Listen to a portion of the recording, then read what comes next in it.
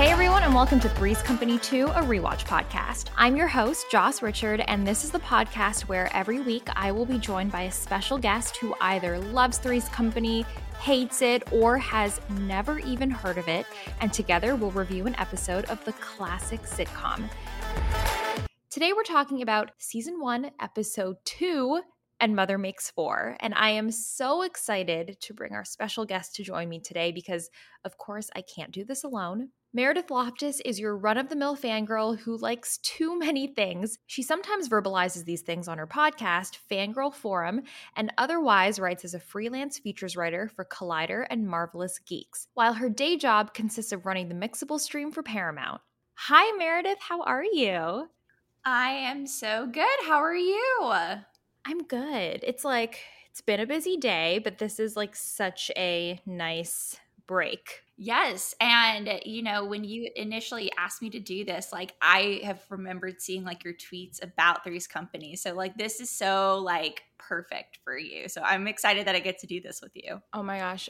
I'm so sorry that you follow me on Twitter because it's all I talk about. I didn't realize until right now that, yes, other people can see my tweets. Yes, for anyone that doesn't follow me, it's all I talk about. So great. I'm glad I can give you a little insight, a little sneak peek to what this is, Meredith. Yes. Aside from my tweets, before we dive into the episode, what is your knowledge of Three's Company? Have you heard of it? Have you watched anything? Are you going in blind? Yeah, so I have heard of this series. In fact, when I heard the theme song come on when watching the episode, I was like, oh, I have heard this theme song before. So I don't remember in what particular context, but I have heard the theme song before. I have never watched an episode, but I really got into the CNN documentary series on the different decades, and they did one on the 70s. And in their TV episode, they talked about different programming, and Three's Company was part of that, of ABC's programming at the time called Jiggle TV, where there was a lot of beautiful women with big boobs and a lot of sexist jokes going on. But I had known of the series. In fact, when I told my mom that I was doing this, she was like, I loved this show. I was such a rebel watching this show because my parents didn't like it. And I'm like, I'm not surprised. And then I also have heard of I love the show 30 Rock, and there is a Three's Company reference in the series, which I went back and just watched it just to be like, yes, I know this is from. What's the reference? So the reference was Jack Donaghy, Alec Baldwin's character. He is kind of in a love triangle, and Liz Lemon, Tina Fey's character, comes in and she's like, so how's your Three's Company situation? And he's like, just like the series, it's titillizing and anxiety inducing. I need your help, Janet. And then she's like, being Janet sucks. And I'm like, I just met Janet.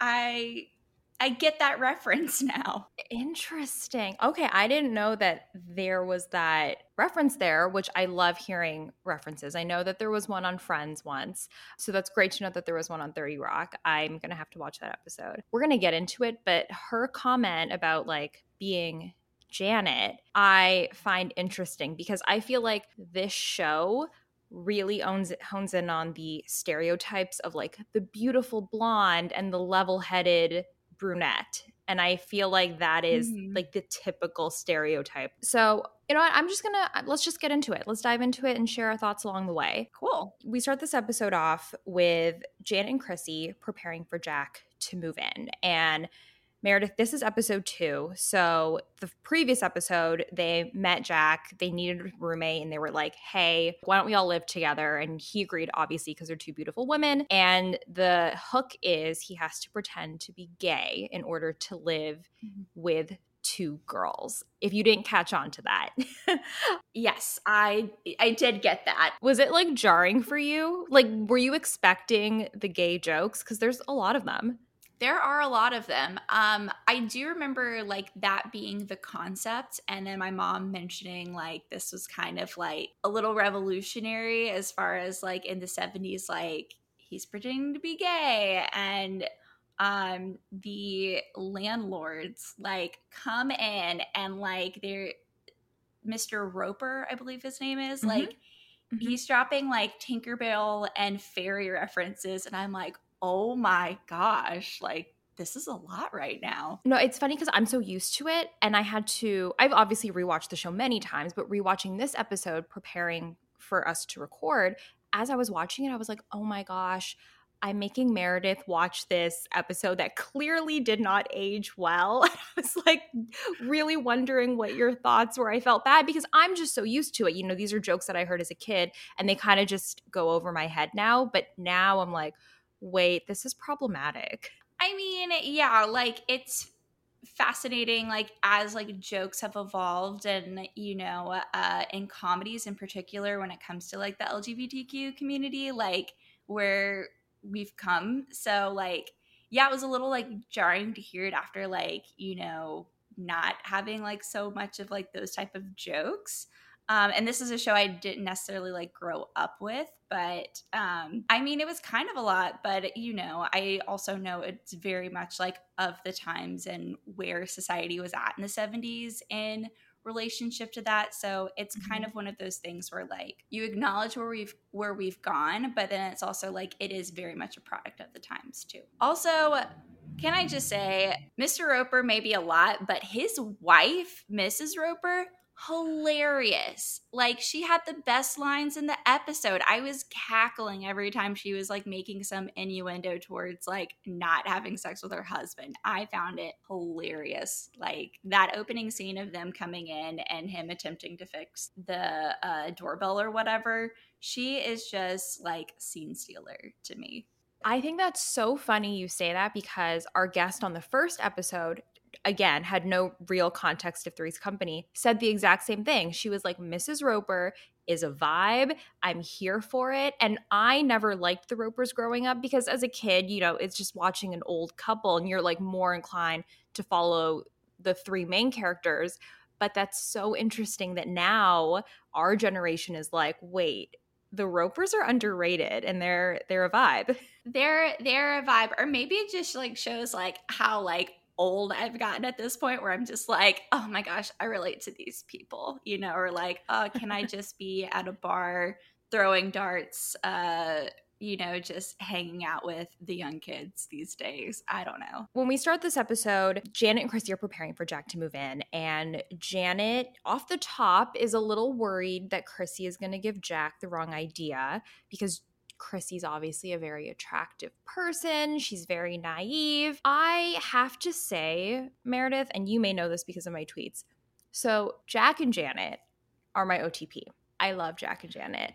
And I would love your thoughts here on like the dynamic between the three of them. Like obviously in the first 10 minutes, you see that there is a very like jealous element to Janet. I was just wondering like what your thoughts were watching this. I wrote notes as I was watching this, ever diligent, and I do write down like Chrissy and Jack, do they become a thing ? Because like it's clear like at the beginning like he is very attracted to her and he's making more of like the innuendos and the flirtatious comments towards her, whereas like Janet in particular, like she makes a comment of like, well, what am I? He's like, well, you're like smart or something along those lines. And so I definitely see like that kind of stereotype coming into play of like the smart, level-headed brunette. But he's also, I can see Jack being like, he's instantly more, he's not putting on much of a show for Janet.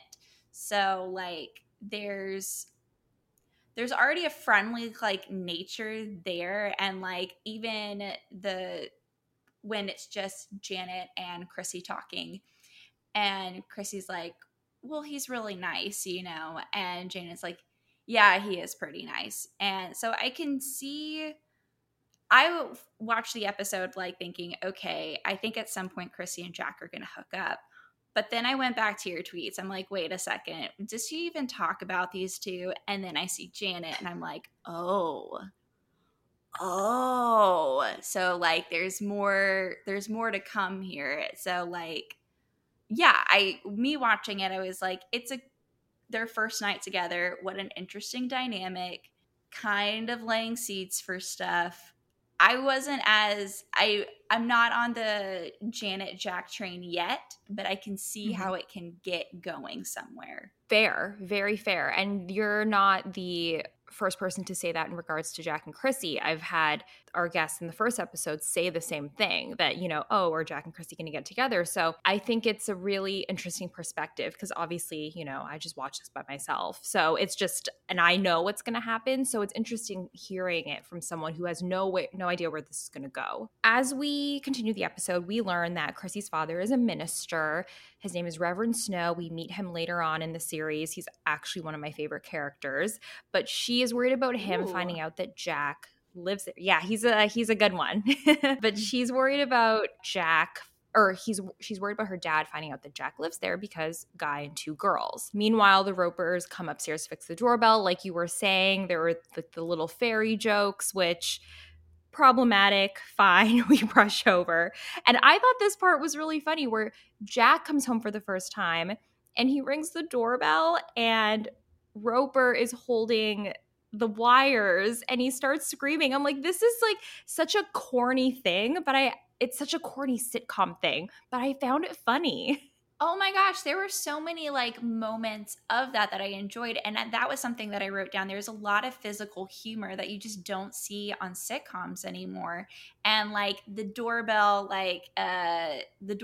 thing happening many times, which we'll get into later in the episode, where like Jack is like hiding or like falling over places. Like there's just a lot of like physical comedy that has like we've lost in the sitcom. So it was like a breath of fresh air for me to see that and be like, oh yeah, like it doesn't have to be like good one-liners or innuendos. It can be physical comedy too that makes us laugh.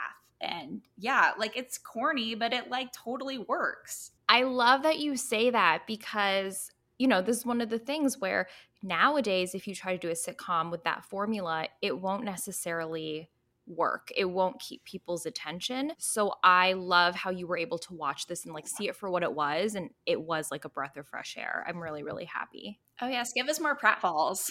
There is a line here where Mr. Roper implies that Jack can just, fix the doorbell himself. And he calls him an interior decorator. I don't know if you caught this, Meredith, but he says, oh, I'm not an interior decorator. And then Mr. Roper says, oh, I thought all you fellows were. And I was like, oh my God, like that was kind of risque to imply and like have that little hiccup of what he was going to say. I was kind of shocked. Yeah. It was a little shocking because you're like, oh, was he actually about to say that on like network television? But then I like Jack's response to him of saying, no, actually, I'm a boxer. I didn't think you fight. We only fight people who like insult us or whatever. And I was like, ooh, that was good. That was like a good way to like combat that because that was pretty problematic. You were insinuating that, Mr. Roper. As we continue with the show, I think that in terms of these jokes, I think they're written by people that are liberal and that are okay with the LGBTQ plus lifestyle. And the jokes are meant to make the Mr. Ropers of the world uncomfortable. It's not necessarily poking fun at people who are gay. It's like on the gay side. Yeah, totally. As Jack gets ready to come inside, Chrissy and Janet help bring up his luggage. And Janet, again, this is a little jealousy moment. She's the one that's bringing all the luggage upstairs. And Chrissy brings a small little box. And he says, thank you, Chrissy. And you see a look on Janet's face. Naturally, I would be pissed too if I just carried a bunch of stuff upstairs and he was paying attention to Chrissy. Totally. As they're unpacking and Jack's settling in, Chrissy panics and says that her mom is coming to visit. And her mom does not know that Jack lives there.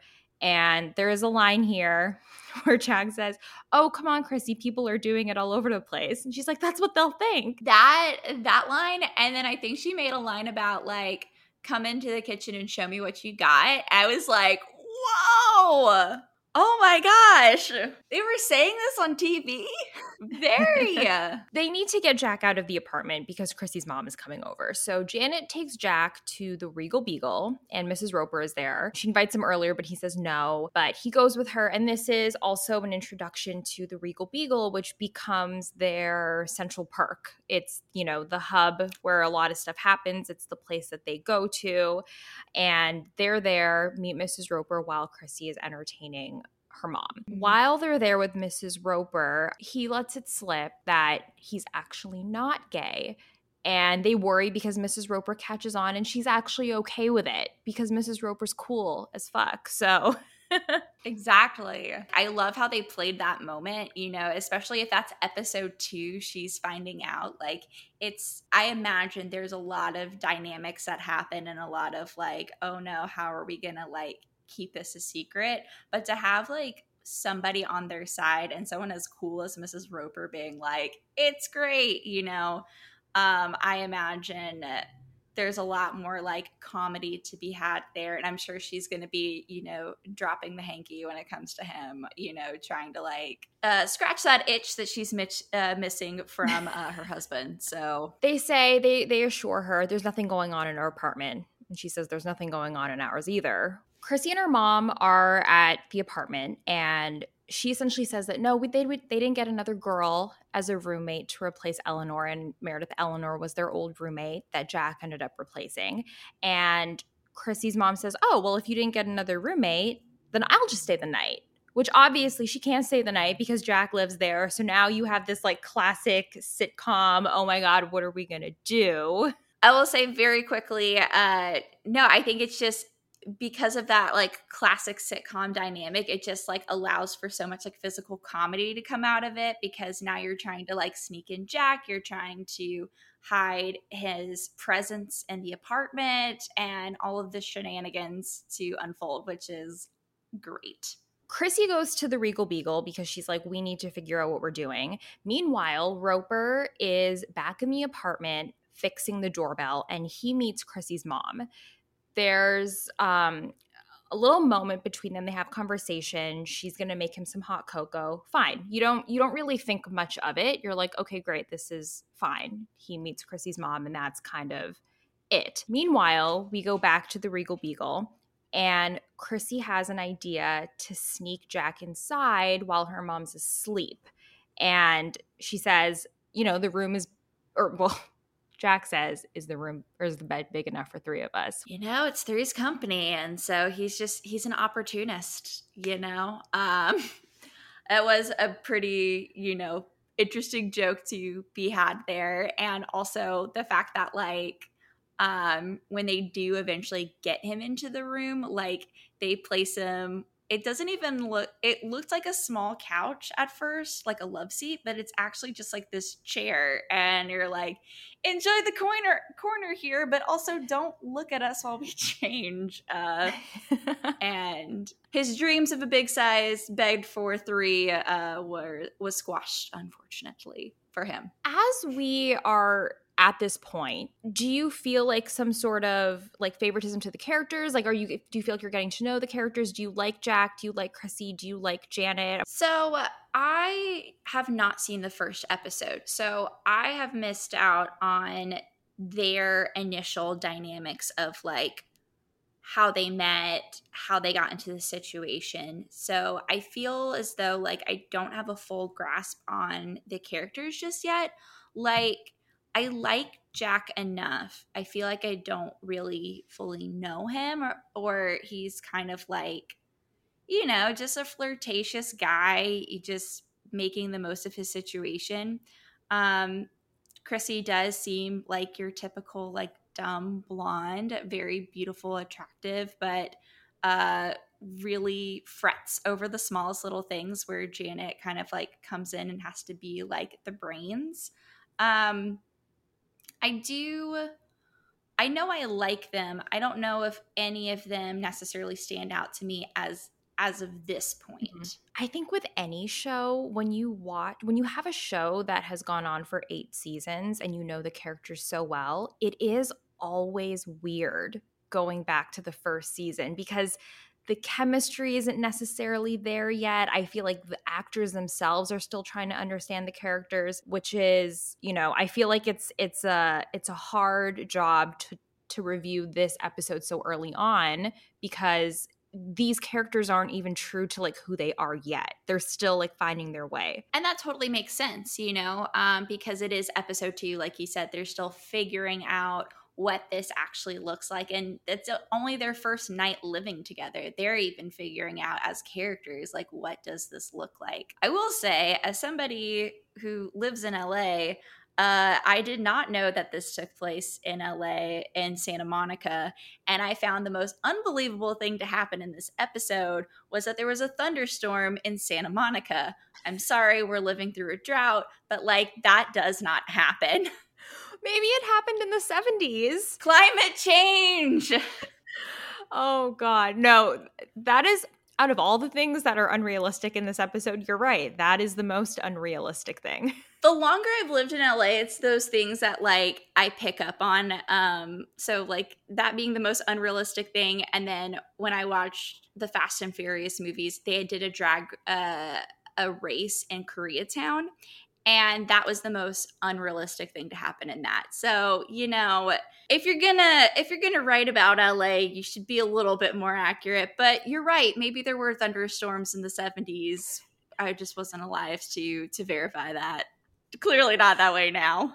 Also, another unrealistic thing about this show is that they live in Santa Monica for $300 a month. Are you serious? What a concept. Oh my gosh, that makes me mad thinking just like how much rent has gone up since then and quality. Oh my gosh. Okay, great. Yeah, it's fine. We accept it. We move on. It's really upsetting. It's fine.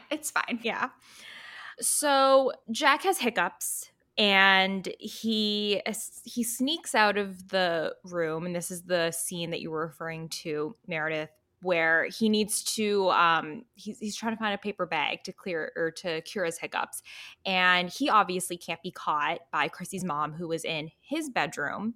And there is this really incredible, like you said, like physical comedy that happens here. There's no dialogue, like nothing's happening. It's just a lot of like them missing each other, them hiding. I really, really enjoyed it. Oh, I absolutely loved it. I thought that was some of the funniest stuff to come from the episode.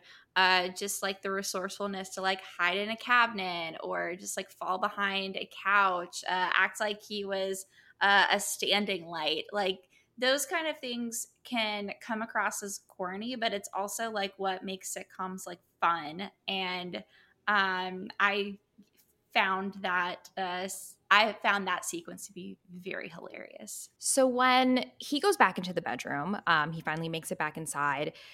The window is stuck and it's making a noise because of the thunderstorm. So Chrissy says, "Don't worry, I'll get it," because they don't want Jack to be caught again.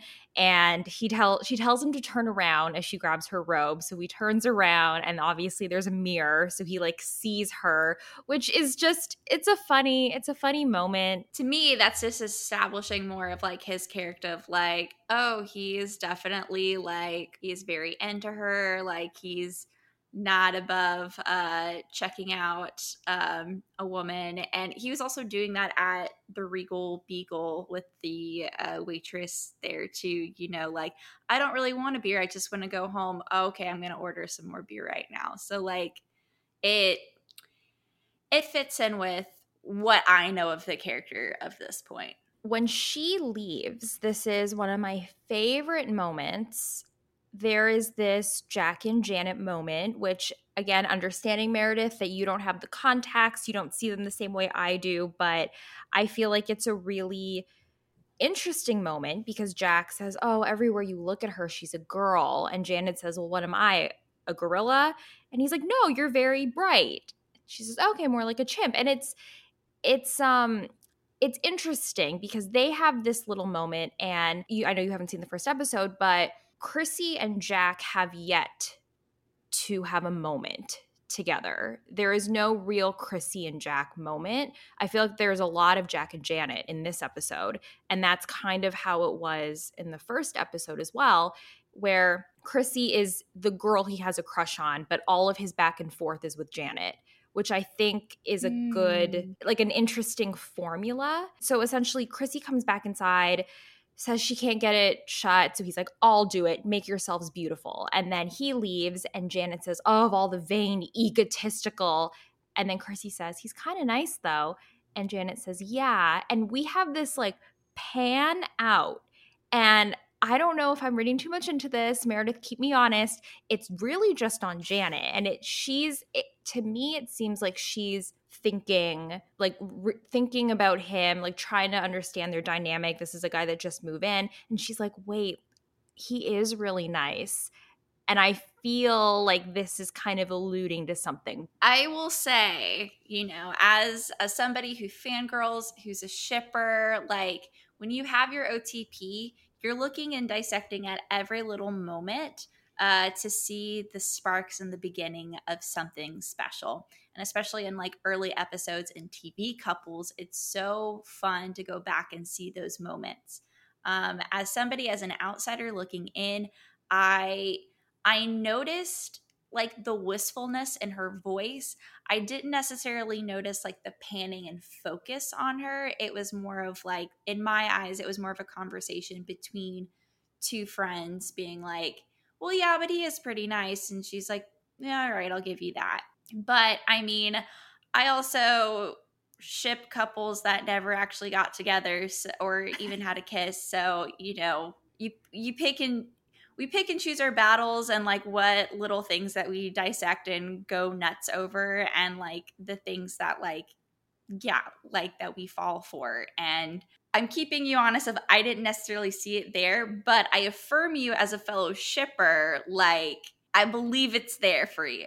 I appreciate that. And this is a big reason why I wanted Meredith to talk about this episode specifically, because she is a fangirl at heart and she understands the concept of shipping. So I'm like, I need to talk to someone that like would probably understand here. So thank you. No problem.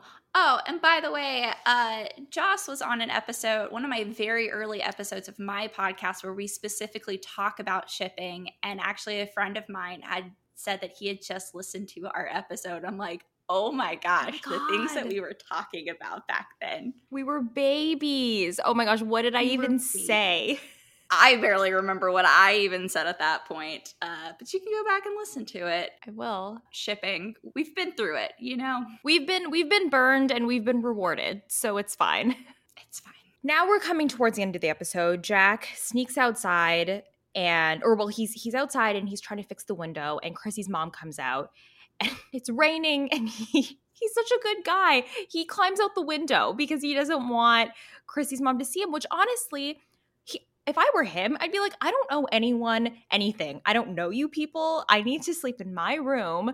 And I feel like that also shows what a great person he is, that, he's doing this for them because they're like, please, Chrissy's mom can't find out. No, it's very sweet of him as a roommate because, of your first night and it's raining outside and you were pushed outside or like being deprived of like your new bed and like making yourself at home. Like it says a lot that I think it speaks to his character, and I think it speaks to like him being like a good roommate for them, that he may not necessarily like being going through all these crazy shenanigans, but he also like cares for them and their living situation. So I thought that was he put up with a lot in that scenario, but I respect him for it. I do too. He's a good guy. So Chrissy and Janet come out because Chrissy's mom's like, oh my God, there's a man outside. There's someone out there. And Janet opens the door and they pretend that they act like they know Jack, but they pretend that he doesn't live there, and he casually walks inside. It's very, very weird. Then he's like, oh, I was just passing through. And his mom says, oh, without any shoes on? Essentially, he says he's going to leave. And they say, see ya, Jack. And Chrissy's mom says, wait, Jack? Are you Jack Tripper, the Jack that lives here? I thought that you were out because you weren't home.